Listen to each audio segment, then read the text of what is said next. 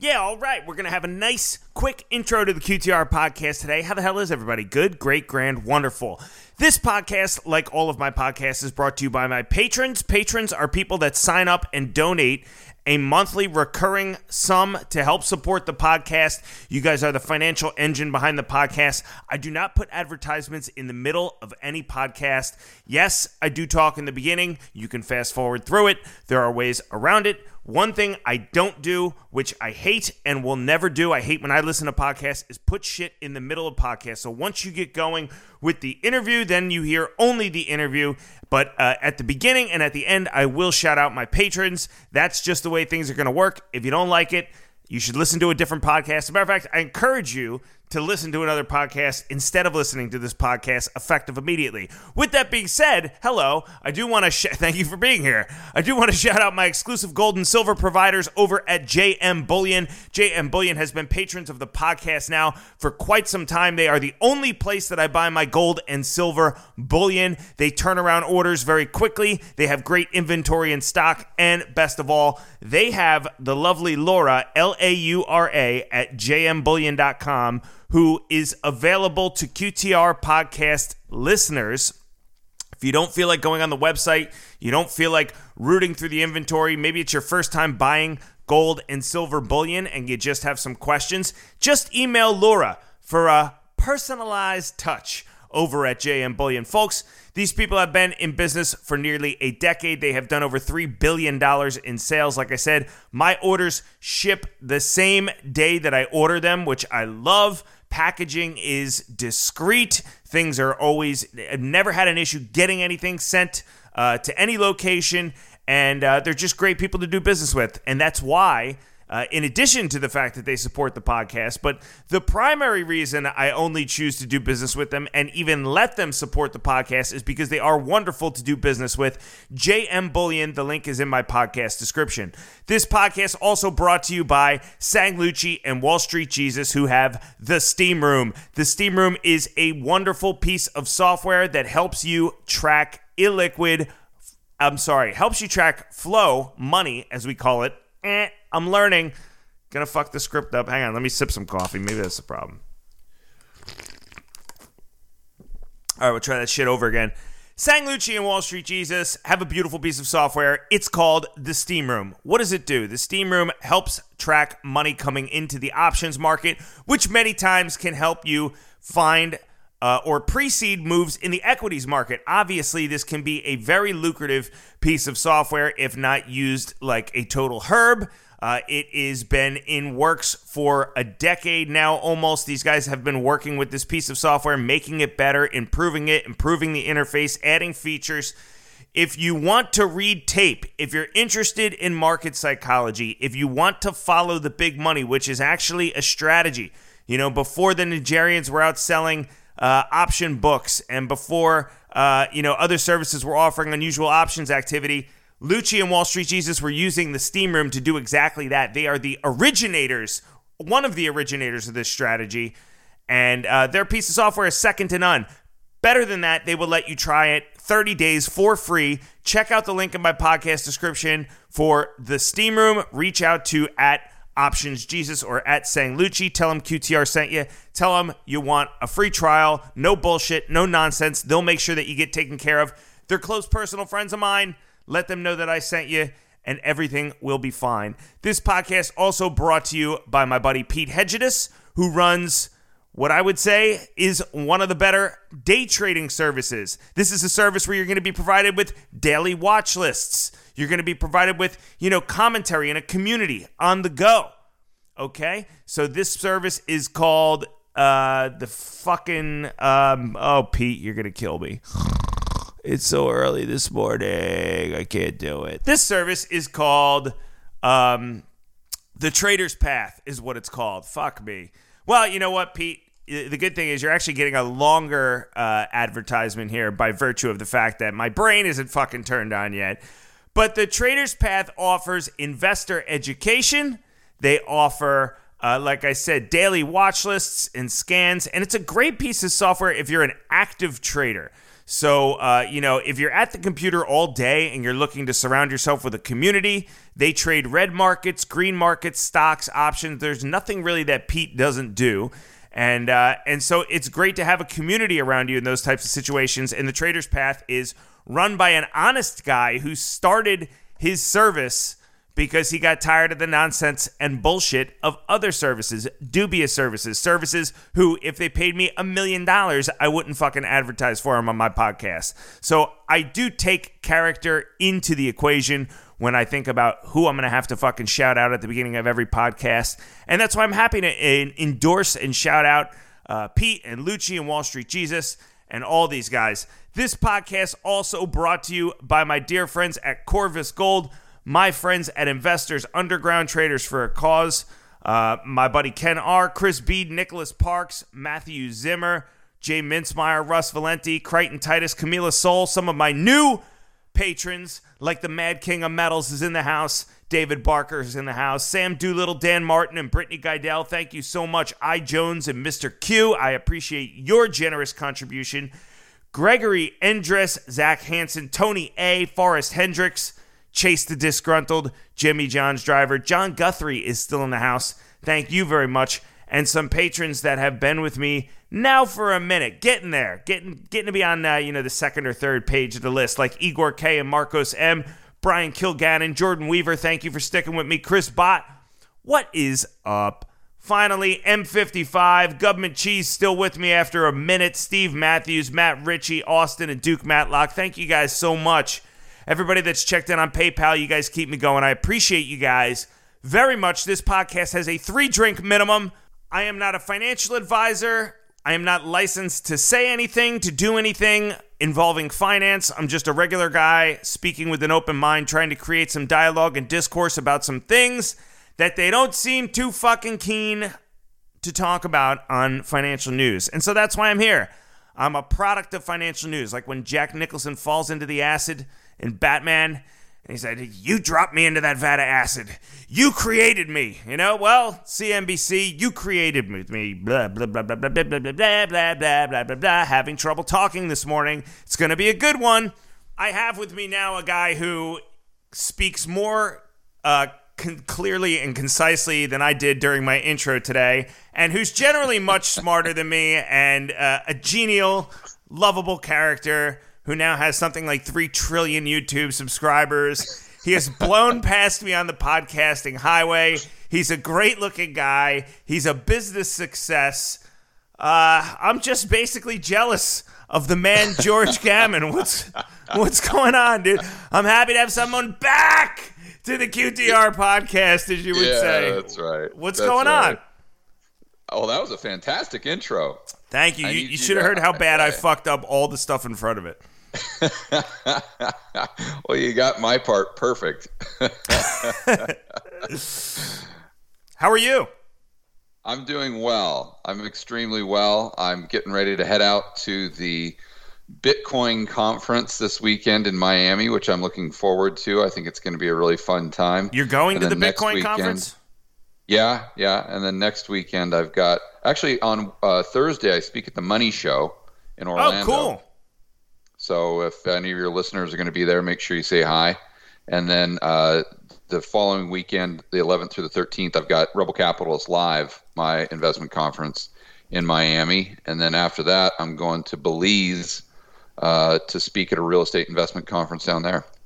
How fucking cool is it that you're speaking at the Money Show? I mean, that's like Peter Schiff's staple. He was always at the Money Show every single year.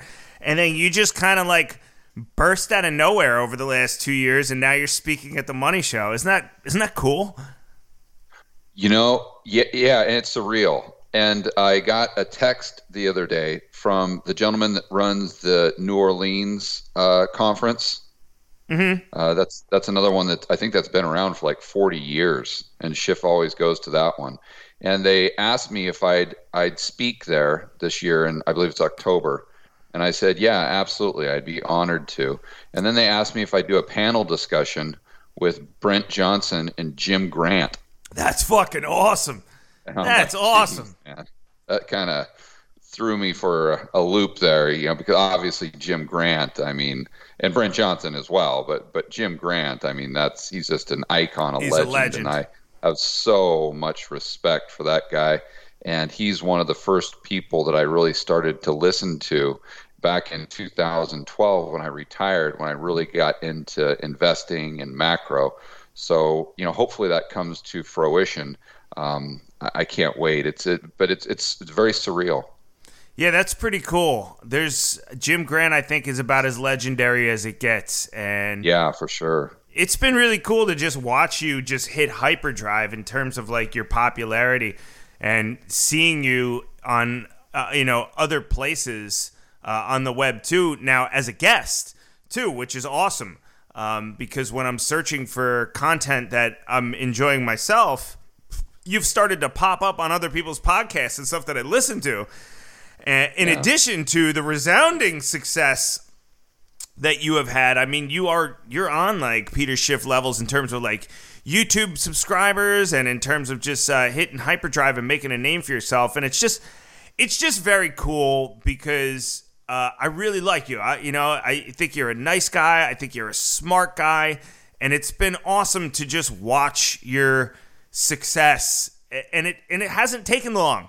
It's been like 2 years. And certainly, of course, I want to thank you for A, continuing to, come back on my podcast, but B, also for your continued support for Rebel Capitalist Pro continuing to support the podcast, which I appreciate immensely, and my listeners do too. Yeah. Well, I don't want to continue the ass kissing too long, but, I'm a huge fan of QTR, and I just love being associated with the brand and everything you're all about. Yeah. Especially the heavy drinking and the degeneracy and things like that. Let's talk about the cesspool that public markets have become. Actually, before we talk about that, why don't we take a little trip down memory lane, because it was a while ago that I was on your podcast last year when Twitter banned Zero Hedge for publishing the article suggesting that the Wuhan Institute of Virology could perhaps be involved in the coronavirus outbreak, which back then you and I were discussing. I mean, this was, I think, March 2020.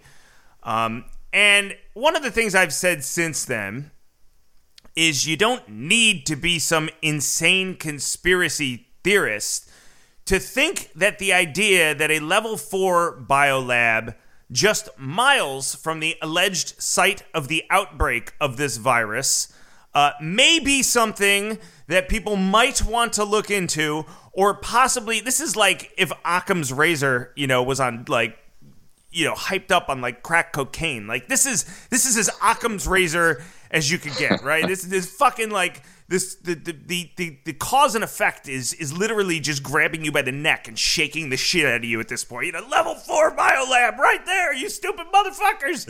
Yeah. And so here we are today. Fauci's emails have come out and this has hit the public discourse, and man, I'd love to get your reaction on all of that. Well, I look at it from a 30,000-foot level, and it's not just with what you were referring to specifically. Because let me say something real quick. Let me interrupt you real quick, because you were one of the. I just wanted to also add, you were one of the first people to discuss this and to talk about COVID and coronavirus, and early on how big of a deal and an impact it was going to have before the markets reacted. There was only a small group of us that thought that it was right. And you had the foresight to bring me on and discuss this. And that's all I wanted to say. Go ahead, give me your reaction.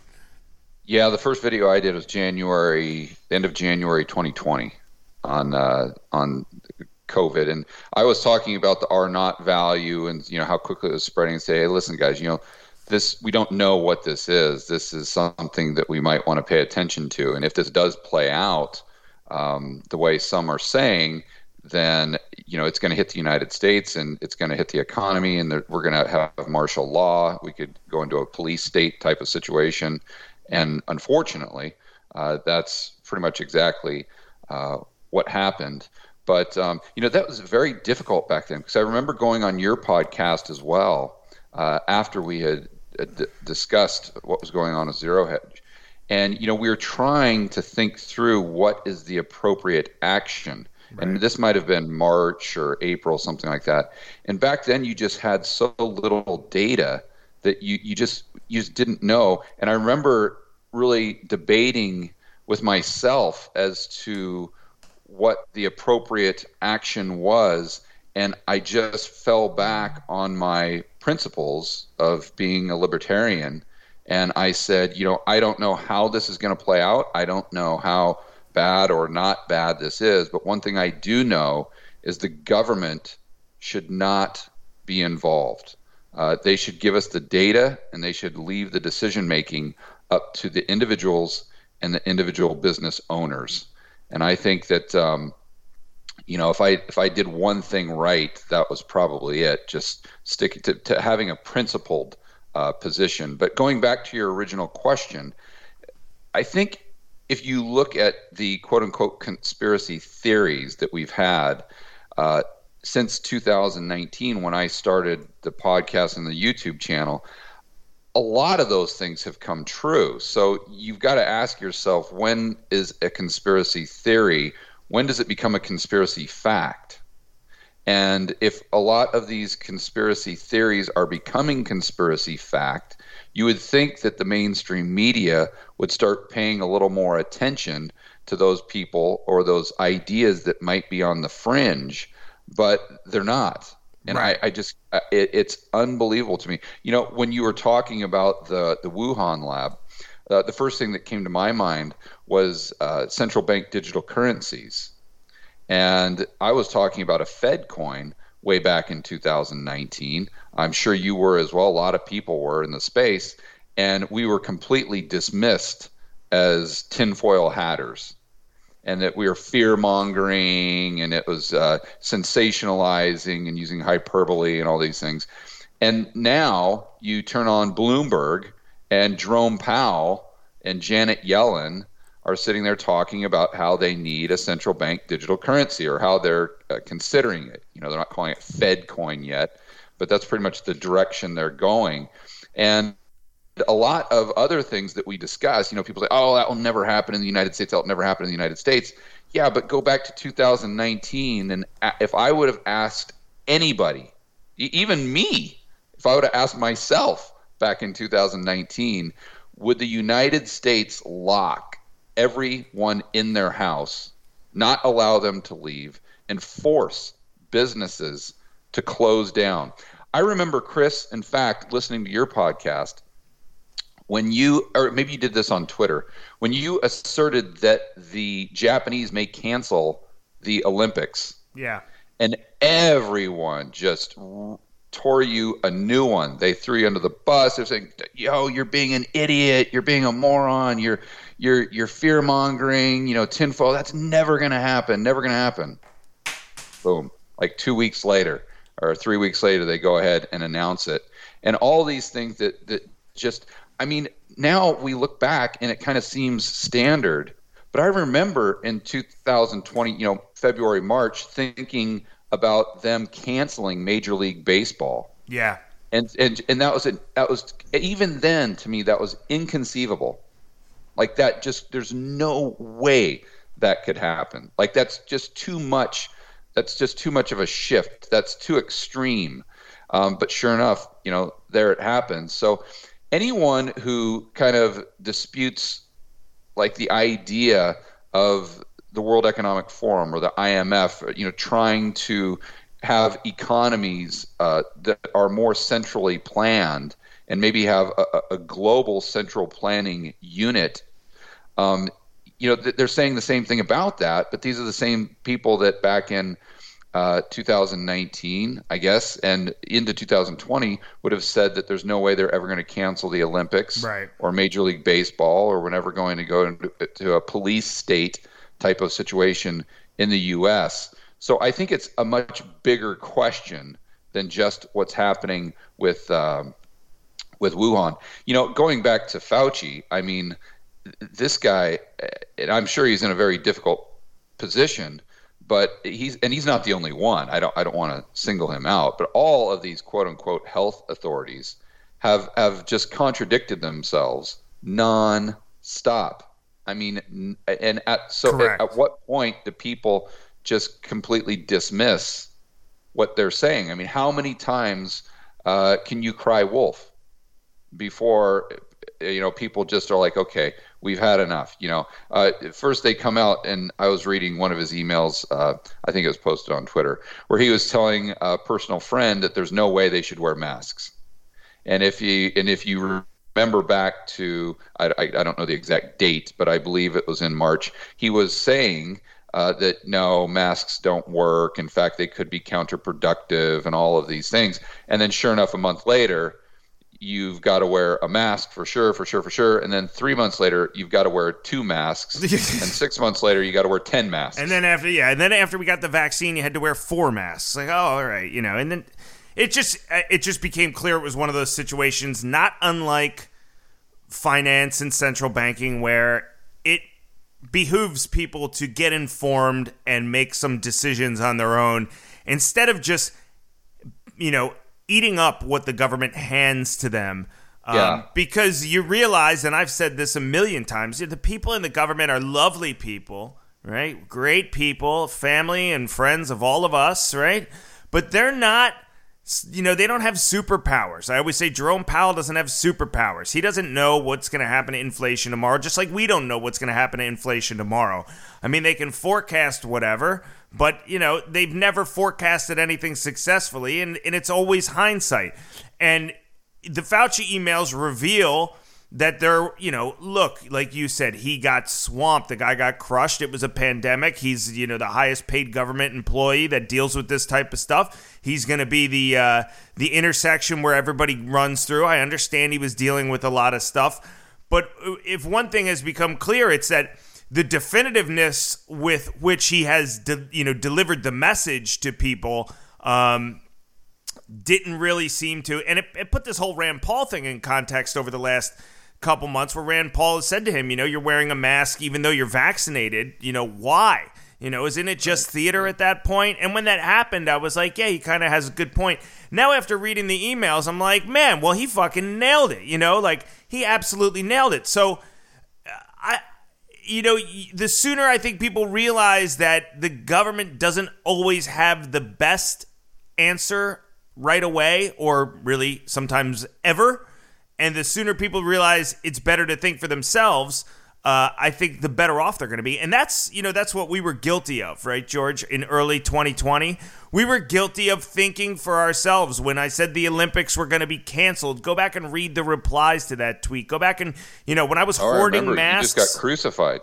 Crucified. When I was hoarding masks in January and, buying ammunition, I was just being absolutely railed on Twitter. And then here we are 6 months later, and you can't buy any masks, you can't buy any ammunition, you can't buy food, you can't buy toilet paper, and it's not as though, I don't give a shit about being right. I think more important is the message that people understand, like, hey, you gotta look out for you. You gotta take responsibility for your own actions, but you also need to look out for yourself and make your own decisions. And this falls under a bigger question of government, right? Do you think big government... Go ahead. I think the overarching point there also is people need to keep an open mind, and they need to use critical thinking.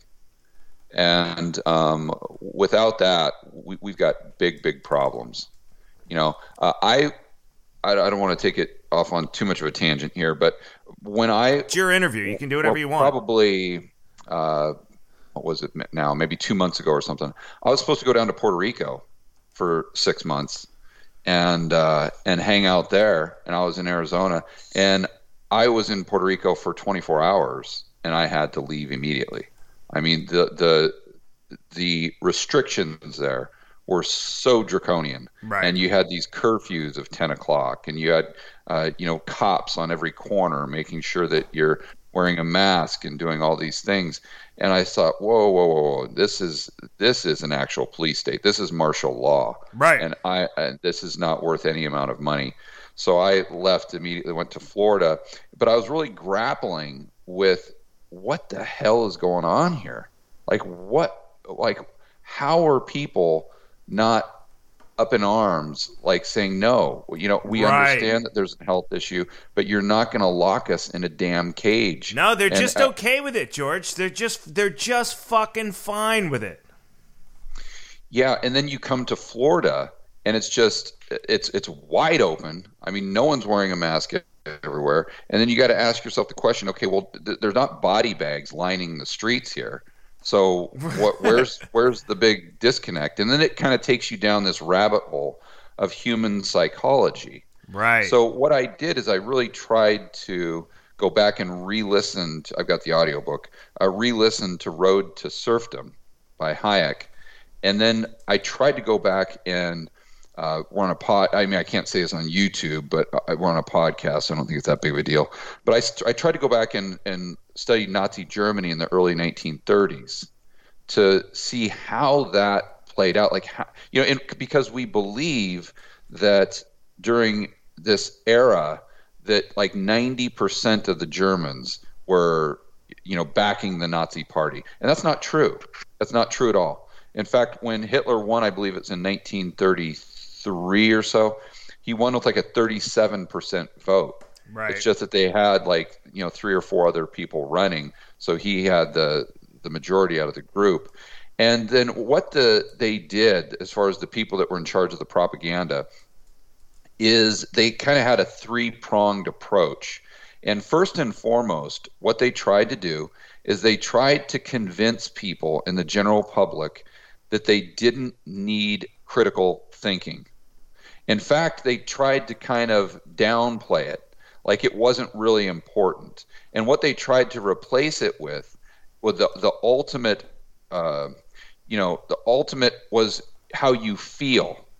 It was all about your feelings. Right. And so we need to set thought aside. That's not really important because at the end of the day, we're all emotional human beings. So let's put the priority on how you feel. How does this make you So the fear feel? can make the decisions, right? Yeah. And then I'm kind of reading that, and obviously the bells are going off in your head comparing that to what we've been seeing over the past probably 10 years with here in the United States. It's the exact same MO that we want you to abandon critical thinking, and we want you to feel everything to the point where our language has even changed. And Chris, I don't know how old you are. I think you're a lot younger than I am. But I'm 48 years old. I was born in 1973. Wow, I am a lot younger than you are. Yeah, I remember when I was growing up, let's say even in the 1980s and even in the 1990s, I didn't really notice this until the early 2000s. When anyone said something that was a statement of thought, they would always say, I think. So, Chris, let's say you and I are driving in a car and we're trying to figure out how to get to the local bar, right? And I would say, Chris, I think we need to take a left here. And then you would say, I don't know, man. I think we need to take a right. But you'll notice what people say now. They never use the term I think. They always use the term I feel. Chris, I feel like we should take a left up here. No, George, I feel like we should take a right. And notice that whenever you're listening to the news or you're listening, especially to a millennial, you'll notice they say I feel like every 3 minutes that's coming out of their mouth. And I don't know that is or isn't intentional by the global elite. I don't know, the school system, I don't know if that was purposeful. And the reason I say that is because if you look at Nazi Germany, that's exactly how, I don't know if they used the language that way, but that's exactly how they did. That was step number 1. Then number 2, you integrate that philosophy into the school system. And one of the main ways that you do that is through the media. So prior, like in the early 1930s, it was almost impossible for the average German to have a radio because they were so expensive. So one thing they did is they engineered a very inexpensive radio. And they did that because they wanted every single German household and every single classroom to have a radio. Right. And then what they did is they take over the radio stations. Now, they didn't just take them over like socialism or communism where they take over the means of production. There were private entities that owned the majority of the radio stations. I think maybe 60, 70%. But the Nazi Party controlled or had a huge amount of influence over the private entity or individual that actually did own the radio station. And they never just, especially in the early and mid 1930s, they didn't come out and blatantly, beat you over the head with this. It's not like the only thing you could listen to on the radio was some Hitler speech, right? They had entertainment. They had plays. They had music. They had all of these things that you would expect to hear on the radio, but they just would kind of integrate the Nazi message into everything. Now, that became more extreme in the late 30s. But another thing I found fascinating with the media is I read stories about the mid 30s where people would go to the local movie theater, just your average, group of Germans, and the movie owner would report to the guy that was in charge of propaganda for the Nazi Party, because what they would do is they'd say, okay, you're doing this movie that's a comedy or something like that. We want you to include some Nazi propaganda at the 5 times throughout the movie. And then the movie theater owner would report to the propaganda person and tell them kind of how it went, what the crowd's response to it was, right? And I found it fascinating that the majority of the time, the crowd's response was laughter. Like, even if it was a very serious movie, when they did the part, that you could tell was kind of obviously propaganda, everyone would just start laughing because they thought it was so ridiculous because of how blatantly obvious the propaganda was. Right. And they're just like, come on, guys, can I just sit down and watch a movie without getting this Nazi propaganda? And so they would laugh about it, and then the movie owner or the theater owner would tell the propaganda guy, and then he would tell Hitler, and then that would piss him off, that people were responding that way to this obvious propaganda. And it just goes to show you that even back then, the majority of Germans did not favor this, and they thought it was completely absurd and that it was ridiculous. And then you juxtapose that to today, and like, when's the last time you watched a Star Wars movie? Right? They're impossible to watch now because it's nonstop propaganda and virtue signaling. It's not about entertainment anymore. It's just about how much they can virtue signal. Yeah, it's like award shows are the same way. Yeah, exactly. And now corporations are starting to do that. And you'll notice, especially corporations that are these Davos types, where the CEO rubs elbows with Klaus Schwab and the people at the IMF and a lot of these hedge fund guys. But you see that playing out today in the United States. And then the third thing that they needed to control people and to get people into these tribal spirits, they needed a boogeyman. And we all know who that boogeyman was. And, today, who is the boogeyman? I mean, I'll leave that up to your audience to decide. But the one thing that I can tell you is if you study history, you can see that the people in charge, and so who is that? The politicians on the right and the left, but especially on the left. And a lot of these CEOs, like Mark Benioff with Salesforce, these guys that have just completely drank the Klaus Schwab or World Economic Forum Kool-Aid, the IMF types, the Davos types that we're referring to, these are kind of the global elite that are just blatantly pushing this and trying to move society into a world and into into an ideal, into their ideal vision of how people should behave. And ironically, it goes right back to central planning, and it goes back to Marxism as well. And, this is what I think people need to really be aware of. Now, are their intentions malicious, or are their intentions good in the sense that they truly believe that this is the way to move society forward, but I would just have severe disagreements with them. Again, I'll leave that up to your audience to decide. And I'm not saying that these people are Nazis. Don't get me wrong. I want to be very clear. But what I am saying is that intentionally or unintentionally, they're using the exact same means and methods that the Nazi Party used in the 1930s. Well, and the funny thing, too, is that I really don't think that people want to be indoctrinated. I think at the end of the day, when they realize they're being indoctrinated, they turn away from it, which is why you see like the ratings on the award shows and things like that collapse.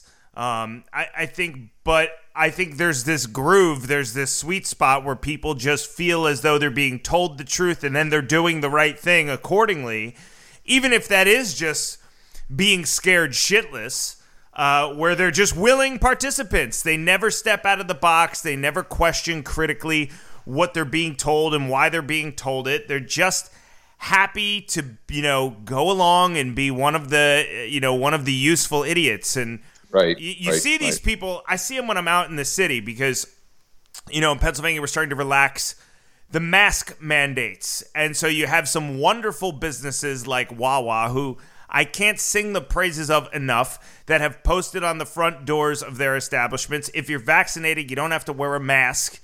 And if you haven't been vaccinated, wear a mask, which is fine because it leaves open. People basically can do whatever they want for the most part. They're not checking whether or not you've been vaccinated. Yeah. And then you have other establishments in the city where, I pretty much walk into everywhere I go. Well, I do walk into everywhere I go without a mask now. So, I feel out initially, like what's the environment going to be like here if I go in without a mask? If I go somewhere where I know masks are required, at least to go sit down at, the bar or something, then, I have to wear the mask. I don't want to piss anybody off. It's not that I agree with it. It's that I'm, trying to get to where I'm going and the ends justify the means. But I frequent businesses that don't require me to wear the mask more than ones that do. Like I go to the sub shop down the street from me where I know nobody gives a shit whether or not I'm wearing a mask. I go to Wawa instead of going to the CVS across the street because I know at Wawa no one gives a shit if I'm not wearing a mask. But I still see it's an interesting experiment to see the initial reaction of people when you walk in somewhere without a mask on, because if you do it in certain places, if you do it, I'll give a shout out to my friends over, and whether or not they want this or not, I'll give my shout out to my friends at Cafe Olay at 3rd and Arch, because they seemed pretty cool with it when I was in there a week or two ago without a mask on. But there's other coffee shops in the area where I walk in, or there's a pharmacy and an art store in the area, all of which when I walked in, it was like a 4-alarm emergency where some 18-year-old hurriedly rushes out from behind the counter with a mask, diving diving at you, just in the air, reaching out with his right hand, sir. No. Yeah, exactly. Like they're jumping in front of the president, getting ready to take a bullet. Exactly. with that same intensity. And there's another coffee shop where that happens, to the extent where I know if I don't have a mask, I'm just going to be taking inventory of how long it takes them to get from behind the counter out to me, because I'm not going to walk in and then turn around and rush out when somebody's like, "Sir, you don't have a mask," and so, I went to this art store at 3rd and Market a couple of weeks ago just because I needed to get a pad, a sketch pad. That's it. I just want to walk in and get a sketch pad and leave. And I walked in and this guy young kid, rushes up to me and you gotta have a mask on. I said, all right. I actually had a mask in my book bag, so I put one on. And then I started to go about my business. He's like, oh, it's not covering your nose. I say, you know what? I'm fucking leaving. I turned around and I said, it's very nice. I appreciate your concern, Mr. 19-year-old art student that doesn't know shit about anything at all. I appreciate your concern for my well-being, but that's, and this is also, I tweeted about, maybe about 2 months ago or a month ago, I went and saw an old friend of mine at a restaurant that he manages in the city. And I was sitting there without a mask. He didn't need a mask at the table. And he comes up to me and I said, holy shit, man, good to see you. It's been a long time. And it had been years. And he didn't say anything other than, did you get vaccinated? Just like that. And I said, no, I didn't. I said, and how are you? He's like, I got my first shot today, man, and I'm going for the second shot next week. Okay, like, how are you? What's going on? Do you remember me from years ago? Remember that time we drank all that Jack Daniels and went to a concert together? Like, does life exist outside whether or not you've been vaccinated? And I said to him, if you've been vaccinated, I said, well, what are you worried about? Because he was like, pushing me. Dude, you got to go get it, man. You got to go. You got to make your appointment. Blah, blah, blah, blah, blah, blah. I said, listen, dude, I'm in the best shape of my life, man. You know what I mean? I ran 12 miles this morning. I feel fantastic. And of course, he is not in the best shape of his life. I could tell by looking at him. And I said to him, what are you so worried about? What are you worried about me for? And he's like, oh, well, I'm concerned about your well-being. I said, yeah, well, I haven't fucking heard from you in like 3.5 years, so you couldn't have been that concerned about you haven't been checking in on me throughout the pandemic, and so it's just you can tell who the people that are scared shitless are. I don't know if you saw Maddow's diatribe too, when the CDC released the guidance that we didn't have to wear masks. Maddow did this whole thing. So to prepare yourself, it's going to be a completely visceral experience to see people without masks, and life is going to be so different. It's like, no, it's not. Life is going to be normal again, you fool. Like, this is what it was like beforehand. The masks aren't normal. We're not supposed to walk around scared shitless, bowing to Dr. Fauci and the government at all times. That's not normal. And she's making it seem like, and now we're going to do something really crazy. We're going to go shopping and go back to restaurants. It's just, we've lost our way. But that fascinates me from a human psychology standpoint, because it just illustrates and it highlights how influenced we are as human beings by our surroundings. Oh, yeah. And the reason I say that, Chris, is because I've been on the west coast of Florida between Cape Coral and Naples for, let's call it 2 months now, right? And when I first got to Naples, zero mask compliance. Zero. You go into their big grocery store there, which is called Seed to Table, which is fantastic. You've got very few people. The employees aren't even wearing masks. And I went to Idaho prior to that to visit my family in Sandpoint, and zero mask compliance. The waitress, nobody, absolutely nobody. And my family members haven't left Sandpoint since this whole thing started in early 2020. And I was telling them about how it is, and how you have to wear a mask on the plane and then the airport. And, I was just in Tucson, and that people were extreme and wearing masks in their car and walking down the sidewalk and whatnot. They didn't believe me, Chris. They didn't believe me. They're like, no way. People aren't wearing masks in airports. Come on. They're like, no, people aren't wearing masks walking around. Why would you wear a mask? Like, huh? And now in Florida, where I am, the attitude with pretty much 90% of the population is like, whenever you discuss COVID or anything like that, people are like, what? Like, that's still a thing? Right. Like, why? I thought we forgot about that a long time ago. Like, what's the? That's like a nothing burger. But what's bizarre is that these people that have, your friend as an example, have such an incredible fear of that, and it's a result, and maybe that's justified, I don't know, but what I am saying is that people's opinions are so heavily influenced by just what they see around them daily, and they extrapolate what they see around them to how it must be not only everywhere in the United States, but everywhere in the world. And I think that's another reason why we need to look ourselves in the mirror every single day and ask ourselves if we are thinking critically, if we are keeping an open mind, and if we are allowing ourselves to get caught up in an echo chamber. Right. Whatever that echo chamber may be. It might be Austrian economics. Right, that right. might be your echo chamber. But you've got to try to continually poke holes in that, and you've got to be open to other opinions and respect other opinions if they're intellectually curious and intellectually honest. Some people are just blowhards.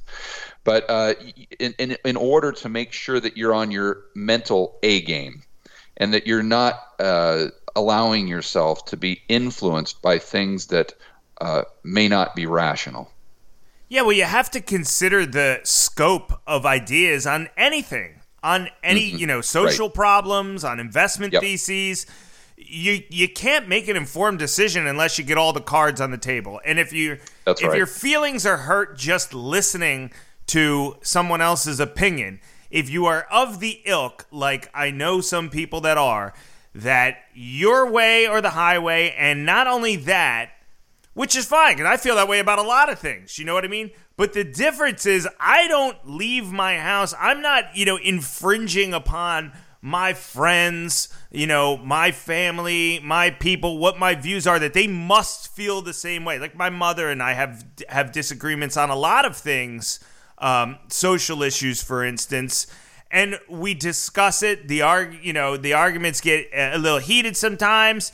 It never gets crazy. There's no ad hominem. There's no, we're able to make our points. We make them passionately, and it always ends with, we just don't agree, and that's okay because we don't always have to agree. And there's something to be said for that. But it's the people that go out and feel as though they have to impose their line of thinking onto other people because, it's their job to save the world, to right all the ideological wrongs in the world. And they just, it never occurs to them, the people on the other side of their argument feel the same way. And so how do we avoid, those two trains crashing into each other at 100 miles an hour, and instead try to come up with some type of constructive method to discuss these things and ask questions and have, a Socratic dialogue where we're going to arrive at best practices, all right? That's how, the auto industry arrives at best practices. It tries a million things, and a bunch of different companies do a million different things, and eventually they whittle away at this, and this, and those become the most efficient, the best practices, and we can do that ideologically too, but we have to have a forum for open discussion. We can't be censored, and we have to be respectful with each other when we talk about it.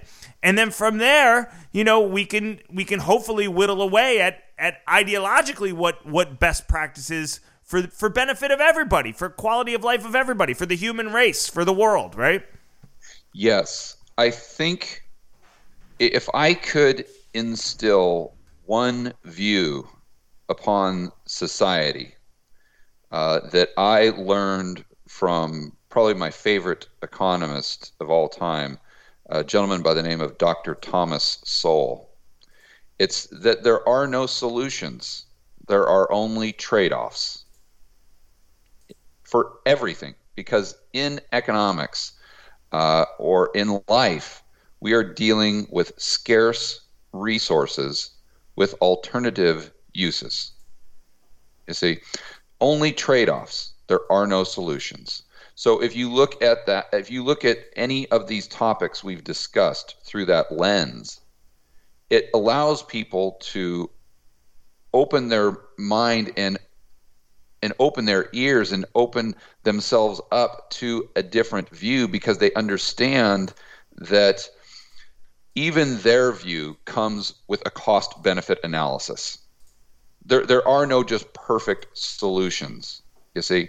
And if there are no perfect solutions, then maybe I need to listen to that guy or gal over there that I think is crazy, or I think may have things wrong.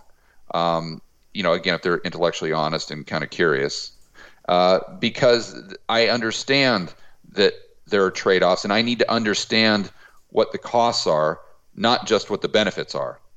And I think that a perfect example of that were the lockdowns, and the government intervention in and of itself. Right. No one was doing a cost-benefit analysis. They were only looking at the benefits. Oh, God, or perceived benefits, God, right? no. And if we just nailed would it have, right as a there. society, They never did a cost-benefit analysis.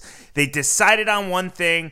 They identified the benefits, and they said the perceived benefits. Yeah, I'm sorry, the perceived benefits, correct. And then it was full throttle in that direction, come hell or high water. You remember having an aha moment? You remember having an aha moment last year where you're like, well, maybe this isn't worth what we're doing to the economy, right? Like, maybe this isn't worth it, right? Yeah, on that note, and I want to go back to the issue of free speech, because I think that's very important. But as you know, most of my employees live in Medellin, Colombia. So when anyone's watching one of my whiteboard videos or anything like that, the editors are all in Colombia and Medellin. And the gal that does my accounting is there as well. Brilliant gal, very, very high intellect, in her late 20s. Most of her girlfriends are nurses at the local hospitals. All right. And Medellin did a very strict lockdown, very similar to what they did in California. And obviously they did that because they wanted to, lower the curve or whatever. They wanted to reduce the amount of people that were getting sick so they didn't overwhelm the hospital system. Okay, we get it. But what happened about a month ago is all of a sudden, and they really started to loosen most of the restrictions, but all of a sudden they started to tighten them again. And one weekend they said, okay, you cannot leave. We're locking you in your house again it was like Friday at noon till Monday morning at 7 or something like that. And then we might do it every weekend for the next month or two. And I talked to this gal and my other employees. And I said, well, why are they doing that? And they said, because the hospital system is getting very close to capacity again, and they just can't handle any more people getting sick. And I talked to the gal that works for me that has all the friends that work in the hospital system. And I said, what? So have the COVID cases just exploded again? And she says, no, it's not the COVID cases. I said, okay, well, what is it? She goes, it's the children. I go, the children? How are they getting sick from COVID? I thought that they were in a group that really, is kind of insulated from it. And she says, no, it's not that they're getting COVID.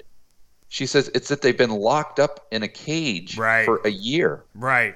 And now they're having all of these physical issues, all of these ailments, all of these mental issues that require them to go to the hospital. And the hospital is overwhelmed with children as a result of the lockdowns.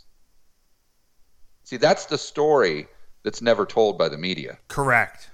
And that is the example of exactly what Thomas Sowell teaches us, and that there are no solutions, there are only trade-offs, and another perfect example of why we have to do a cost-benefit analysis, not only with what's happening with COVID, but everything that we do or consider moving forward. Yeah, and along that vein, let's talk about a cost-benefit analysis of what we're doing to the economy and what we're doing to the dollar. Right. I just feel like I tweeted out yesterday in the midst of all of these meme stocks going nuts again. There's so much excess in the system, billions and billions of dollars in, bullshit cryptocurrencies and all these fraud companies that are worth zero that have, multi-billion-dollar market caps. And, you have companies like AMC and GME just going crazy. And then I go on Instagram and I look at my friends that, are not sophisticated investors who are just touting their gains in AMC and touting their gains in GameStop. And legitimately, people are making money off of it too. But I mean, it is pure hyper speculation. Hysteria. Yeah, it's hysteria and it's speculation on crack. I mean, this isn't just, hey, we got a little bit of excess in the system. No, this is full scale, fucking snort a Red Bull and eat some cocaine and fucking, just full on rave style, take the drugs, I don't care, just swallow it and get on the dance floor style hysteria. You know what I mean? Just Tasmanian devil style. And so it's just, it's fascinating to watch. And what it screams to me is that there is too much liquidity. Forget about the fact that there's no consequences anymore for fraud. All right, let's just cast that by the way. So that was like the first level of concern that we had like a decade ago. Right, we're past that. This is a sign of too much liquidity. My friend said he just views Bitcoin as a liquidity buffer for the Fed. Peter Schiff poo-pooed that argument when I talked to him a couple of days ago, but that's really what it is. It's just excess liquidity buffers for all of this hot money. There's hot money, and I mean, it's just, I don't know how much more stagflation could be staring people in the face right now, because you can't get anything. There's, an overwhelming amount of demand for a diminishing amount of supply, and a labor force where everybody, that same sub shop I was just talking about, had, a sign in the window, like many businesses yesterday, we're short-staffed, bear with us. Nobody wants to work, right? If I wasn't already stuffed to the gills with shit to do, I would be going out and fucking taking these $500 sign-up bonuses. I don't give a fuck. I'm not too proud not to pump gas. You know what I mean? I'll wash some fucking windows. I'll wash some dishes. I've done it before. I love it. I'll do it with a fucking smile. I'll be the happiest dishwasher on earth. But alas, I've already, I've hit my productive capacity limit. I'm overclocked probably a little bit. And so what does this tell us about what's going on, and how does this end, man? Because, and I know we've talked about this a lot, right? We know we think it ends with, eventually things returning to some type of gold standard. I don't know if you saw the headlines out of Russia this morning too. Russia is dumping its dollar-denominated assets. It's investing in the pound and in gold. I read it and I was like, well, feels like China might be next. I don't know. So, I mean, what do you make of the mess we're in right now? Do you see the meme stocks as the same type of indication? I do. And I did a video yesterday where I just tried to put things into context. So I went over the headlines that you're referring to with these meme stocks. And I looked at a chart of the S&P 500 adjusted for inflation going back to the 1970s. And for your viewers who haven't looked at that chart, we hit a low right around, I believe, the beginning of 1982, in which case the Buffett indicator, which is market cap to GDP, was just ridiculously low, right? And and it wasn't as low after the dot-com bust, and it wasn't as low after the GFC bust, but it comes down significantly. I think most of your viewers would remember back in 2009 and 2008, stock market went down by, 50-60% in nominal terms, right? And back then, although we had huge intervention, we didn't have the fiscal intervention that we had today, and therefore we actually were able to have a somewhat healthy economy, or a recession from the standpoint of getting all the excesses out of the system and not just building more excesses on top of the excesses that already existed. right? But if you go back and you think about if you were trading, if you were Jim Grant, starting the Grant's Interest Rate Observer back in the late 70s or early 80s, do you think that we had a lot of hysteria in stocks in 1982? Or said another way, do you think we had a lot of this hysteria in 2002 or in 2009? I remember 2009 vividly, and there was anything but hysteria. And there was panic. massive This is beyond hysteria too. You're doing it a disservice by calling it hysteria. Yeah, just hyperbolic hysteria or parabolic hysteria or whatever. But so my point is, you don't see this at market bottoms. You don't see this when people should be buying. You see this at market tops. And, people can say, well, I'm going to go in and trade and do all this. I've got my eyes wide open. I understand that we're in a market top, but I don't care. I'm going to go ahead and trade and see what I can do. Okay, that's fine. I mean, I totally respect that. Just so long as you understand what you're doing and the time frame you're doing it in. What happens is so many of the average Joe and Janes, they get caught up in this, and they think that what they're seeing right now is a fantastic time to buy for the long run because everyone else is doing it. And what they don't understand is they are the sucker at the poker table. Now, I'm not saying that they can cash out or they can't cash out with more chips than they start with, but they are the sucker, and they need to be cognizant of that. And very few people are. I was in a Clubhouse little, I don't know what they're called, forum or whatever, chat discussion, and it was on Bitcoin, and a lot of these maximalist guys and gals and whatnot. But there was one kid in there, a millennial kid, that had a fantastic point, and it really resonated with me. And he said, "Listen," he goes, for a certain generation, they had the .com bust where they could come in and buy assets cheap. And for the next generation, they had the GFC where they could come in and buy stocks or real estate super cheap. I would say, probably my generation. That's exactly what I did. In 2012, that's when I got into real estate investing, and I bought everything in sight because it was so damn cheap. But he said, with my generation, we should have been able to buy things on the cheap in 2020, right? And the Fed and the government didn't allow us to. So now the only thing we have to get ahead is crypto. That's it, because the Fed and the government have taken everything else away from us for the sake of the baby boomers and the 1% that actually own the assets. And the kid had a fantastic point. And it just goes to show you that it's not just about the artificially low interest rates.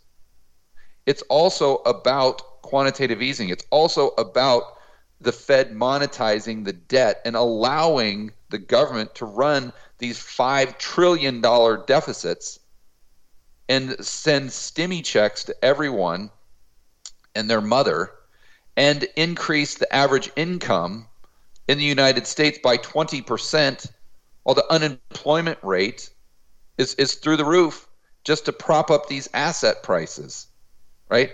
And therefore, yes, it's benefiting the group of individuals that already owns the assets, but it's hurting all of those kids and individuals that don't own any assets. Where does that lead you? That leads you into a massive problem with social unrest. And it takes you right into the fourth turning. For your viewers who are familiar with I believe Neil Howe is the gentleman who co-authored the book.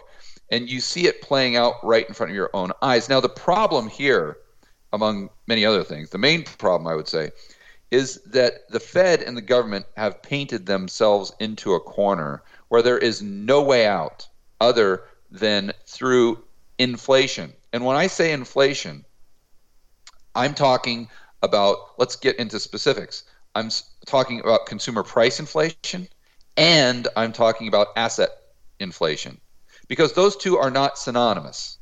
Most people think they are, in the sense that if consumer prices are going up, then assets are most likely going up as well. That is not true. In the beginning of the 1970s, from 72 to 74, we had significant consumer price inflation, but the stock market went down by 50% in nominal terms. Right. Yep. But my point is, the Fed and the government have painted themselves into this corner where they have to have consumer prices going up to bail out the government. Which is so strange. They need to pay their debt back with cheaper dollars. That's the bottom line. And so that's why they need inflation. Now, whether they can achieve it or not is long term is a completely different topic, but that's what they need.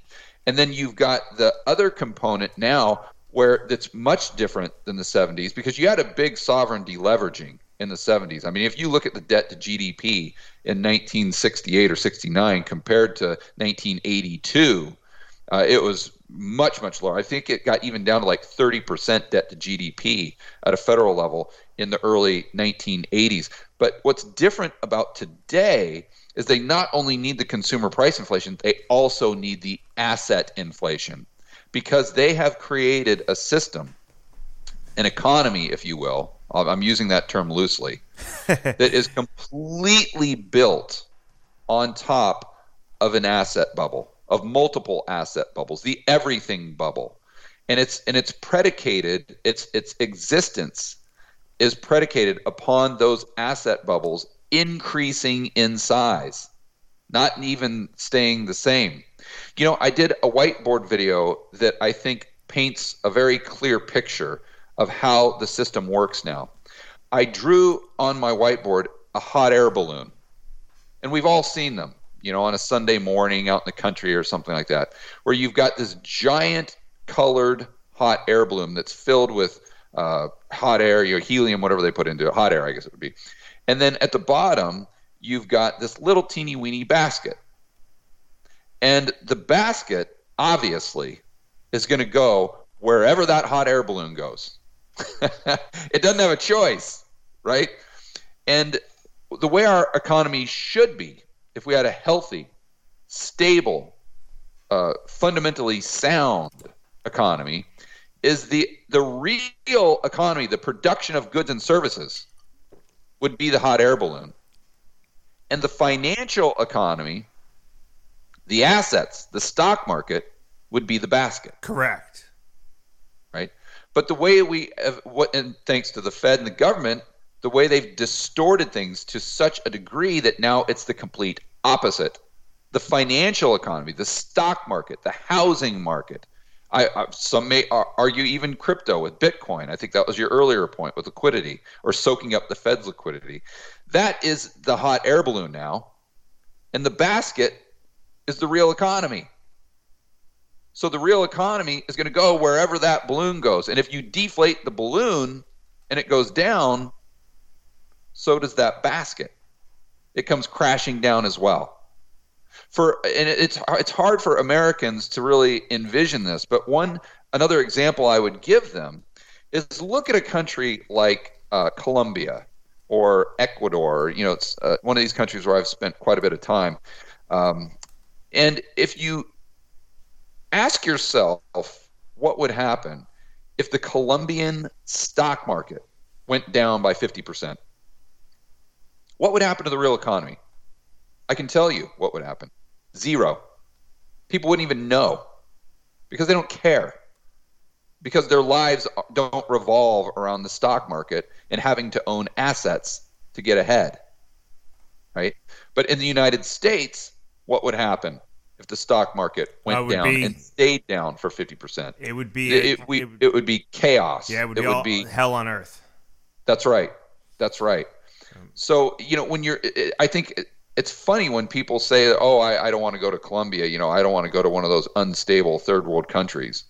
You're like, yeah, where they produce things, you know. Yeah, I don't think those people really realize that they're living in a world that is levered to the hilt, and highly unstable. And the probability of them being able to land this airplane perfectly on the runway is incredibly low. And, they're making it worse and worse and worse. And I think that QE is a great example of what happens. Schiff has a great way of describing the economy as a heroin addict. And I don't know if I've ever heard a better analogy or a better way to describe the U.S. economy, in the sense that once that person becomes addicted to the drug, they need more and more of the drug to maintain this or to achieve the same level of high, right? But at a certain point, that drug is going to kill the addict. It's inevitable. And if you want that addict to become healthy, you've got to take away the drug. And if you take away the drug, there's going to be a hell of a lot of pain. But there's no way to avoid that pain. At some point, you are left with two really bad choices. You either take the pain or you die. That's it. And it's the exact same thing with the economy. The heroin is quantitative easing. The heroin is now fiscal deficit spending by the government. And the economy is that heroin addict. So it's just like with quantitative easing. I think this is another point that Schiff made. I'm trying not to gun lock him. Right. Peter, I'm very cognizant of that, my friend. I want to give you all the credit you deserve and more. But I forgot where the analogy he was going to use. But the main thing is this is how this economy is really. Oh, I remember. He talks about how Ben Bernanke, when he first came out and announced quantitative easing, he didn't say, "Hey guys, this is QE1." Because we were only supposed to have one QE. Right. So he didn't have to attach a number. They were going to be able to put it back, and everything was going to be fine. We're just going to pepper this in real quick, then we'll undo it, and then, nobody notices. Or Yellen. And then when Schiff says, oh, there's a lot of moral hazard there, people say, oh, you're crazy, whatever. And here we are 10 years later, right? And the Fed's balance sheet is $9 trillion, and we're doing QE infinity. It's like, motherfucker, that's what he was warning about. It's a slippery slope, especially if you're a dickless, spineless coward, right? Like, then the slope's even slipperier. But it's the heroin. You have to add more and more heroin. And now, unfortunately, for the sake of the economy and the average American, I think that we've gone from the economy needing quantitative easing to the economy now needing more than that in the form of government deficit spending and injecting the cash directly into the system. Because with quantitative easing, they're just increasing bank reserves. They're increasing base money. But it doesn't necessarily feed into broad money, right? They need the commercial banking system to actually create more dollars through additional loans. But now we've got this workaround with the government where the government is spending these trillions of dollars in deficit spending. They're issuing the bonds, but the bonds aren't being purchased at the end of the day by the entities in the real economy, therefore sucking dollars out of the system and then putting those same dollars back in. Therefore, on net balance, the amount of dollars being created by the government action is zero, right? But now you've got the Fed buying those bonds. How are they buying them? With newly printed or created bank reserves, newly created broad money, let's say.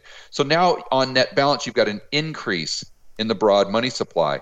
And I think the market sniffed this out back in March of 2020, because remember that, and I know you were watching the markets like a hawk back then, and if you recall, the Fed was supposed to meet on a Wednesday and this is when interest rates, I believe, were 1%, right around there, to discuss. This is when they were scheduled to meet. But they had this emergency meeting on Sunday where they dropped interest rates down to 0%, if my memory serves me right. And they announced QE infinity. They said that they were going to lend, or they were going to execute up to $1 trillion a day in repo. And the market just shrugged it off. Yep. Like, Yeah, whatever. We're no still going to big go deal. down by 1,000 points. The market only turned when the government came in and announced the CARES Act. And when go ahead. My point is, I think that now that's the heroin we need on top of and in addition to the quantitative easing, and that just distorts the economy to a level that we probably can't even conceive, and there's no way out for the government or the Fed but to do more. Well, and wait until we get Fed coin and everyone has an account with the Federal Reserve and people are just getting cash directly, because that is taking the heroin and lacing it with fucking fentanyl at that point. And that's when you're going to see the real chaos, the real destruction, in Philly, the real K&A, right? The real fucking bad scene. And it's not that far off. We can smell it. It's just right around the corner. And to circle back with something you just said to something that we talked about at the beginning of the podcast, which is the people in charge don't really seem to know their ass from their elbow. And when are people going to figure that out? Janet Yellen made a comment in late May that, hey, it's important we don't get inflation ingrained in the system, ingrained in the economy, is what she said. I have the quote right here. This was the headline that crossed the Bloomberg terminal, and this was on May 27th. U.S. Treasury Secretary Yellen: I agree that inflation should not become ingrained in the U.S. economy.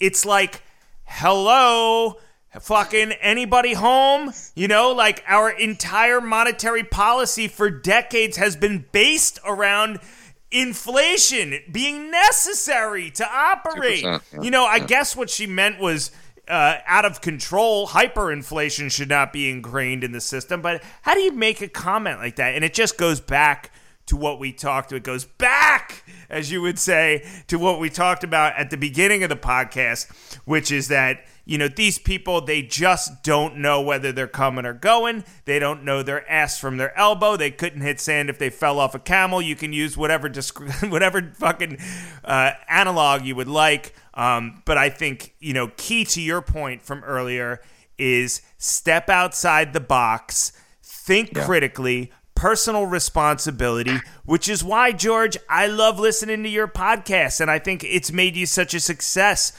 because I think there's more people out there than the mainstream media would let on, and definitely, the people we listen to, the outside the mainstream sources would let on. And it's just a shame. We could go back to COVID real quick, and I'm going to wrap things up here, but sure. One of my buddies who works not my buddy, but a journalist at the Wall Street Journal reached out to me like 6 months ago. So we're considering doing a piece on people that got COVID right from the get-go. Who were the first adopters, and he was calling me because I had been early to speak about it. And I, offered up all the other people, because there were people before me too, Ben Hunt and Chris Martinson and yourself. Yeah. I mean, and Eric Townsend too with Macro Voices. Correct. And it just never came to fruition. It never materialized as something. I thought, I guess that didn't work for an article because it was such a good idea, because it pointed out really where everybody else kind of lost their way. And I don't know. It has nothing to do with me, but if you're a journalist, I'd encourage you to take a look at that, because I think that'd be an interesting story. But George, listen, man, have a great time in Miami. I appreciate you so much taking an hour out of your morning today to talk to my listeners. They love you. I love you. We love Rebel Capitalist Pro. I love your forums over there at Rebel Capitalist Pro. I love to read over there. Even though I don't post much, I'm constantly reading. I didn't give you your shout out at the beginning, but if you want to give a 30-second pitch to my listeners as to what Rebel Capitalist Pro is, because you are kind enough to support the podcast, this would be the time to do it. Oh, well, it's just an investment forum that we have online with live streams and research from the actual pros. I'm merely an amateur. The pros in Rebel Capitalist Pro are the amazing Lynn Alden and Chris McIntosh. So the research they do for their own investing or Chris's hedge fund, that's available to subscribers on the forum. And then a lot of live streams where they can do Q&As with myself and Chris and Lynn. And we might have some guest Q&As in the future. But that's what you can find at Rebel Capitalist Pro. And to get there, you can just go to georgegammon.com/pro. And I think my digital marketing guy has got a $1 trial offer, so you can just go and check it out. George, thank you so much, brother. I look forward to seeing you in person soon, man. It won't be long now. And I know my listeners love you. Your links are in my podcast description if they want to check it out. And I appreciate you being generous with your time. Please remember us when you're famous on the QTR podcast. Please, will you please never stop coming back? I will never stop coming back, buddy. I really enjoy our conversations. All right. Talk to you soon, George. Thank you again. That was the one and only George Gammon, one of my absolute favorites. And just, I think... I just, the man deserves the success he's getting because he speaks clearly and he's measured and he's got a good head on his shoulders. I got a bunch of great guests coming up over the next week or so. I appreciate my patrons so much for continuing to support the podcast. But for right now, I am the fuck out. Peace.